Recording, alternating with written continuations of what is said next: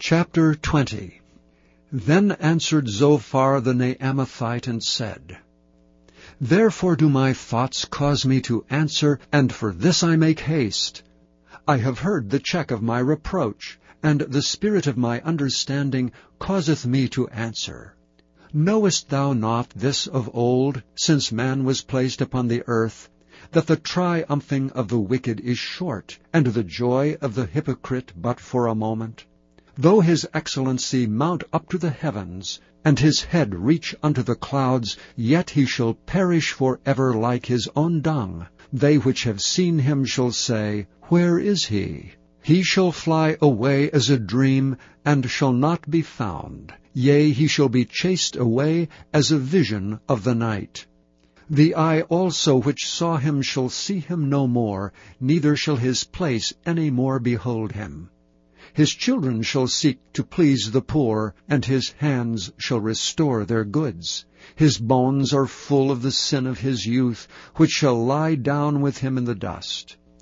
Though wickedness be sweet in his mouth, though he hide it under his tongue, though he spare it and forsake it not, but keep it still within his mouth, yet his meat in his bowels is turned, it is the gall of asps within him.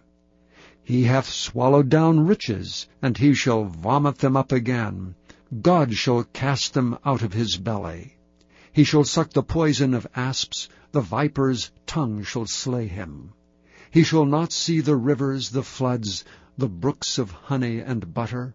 That which he labored for shall he restore, and shall not swallow it down. According to his substance shall the restitution be, and he shall not rejoice therein.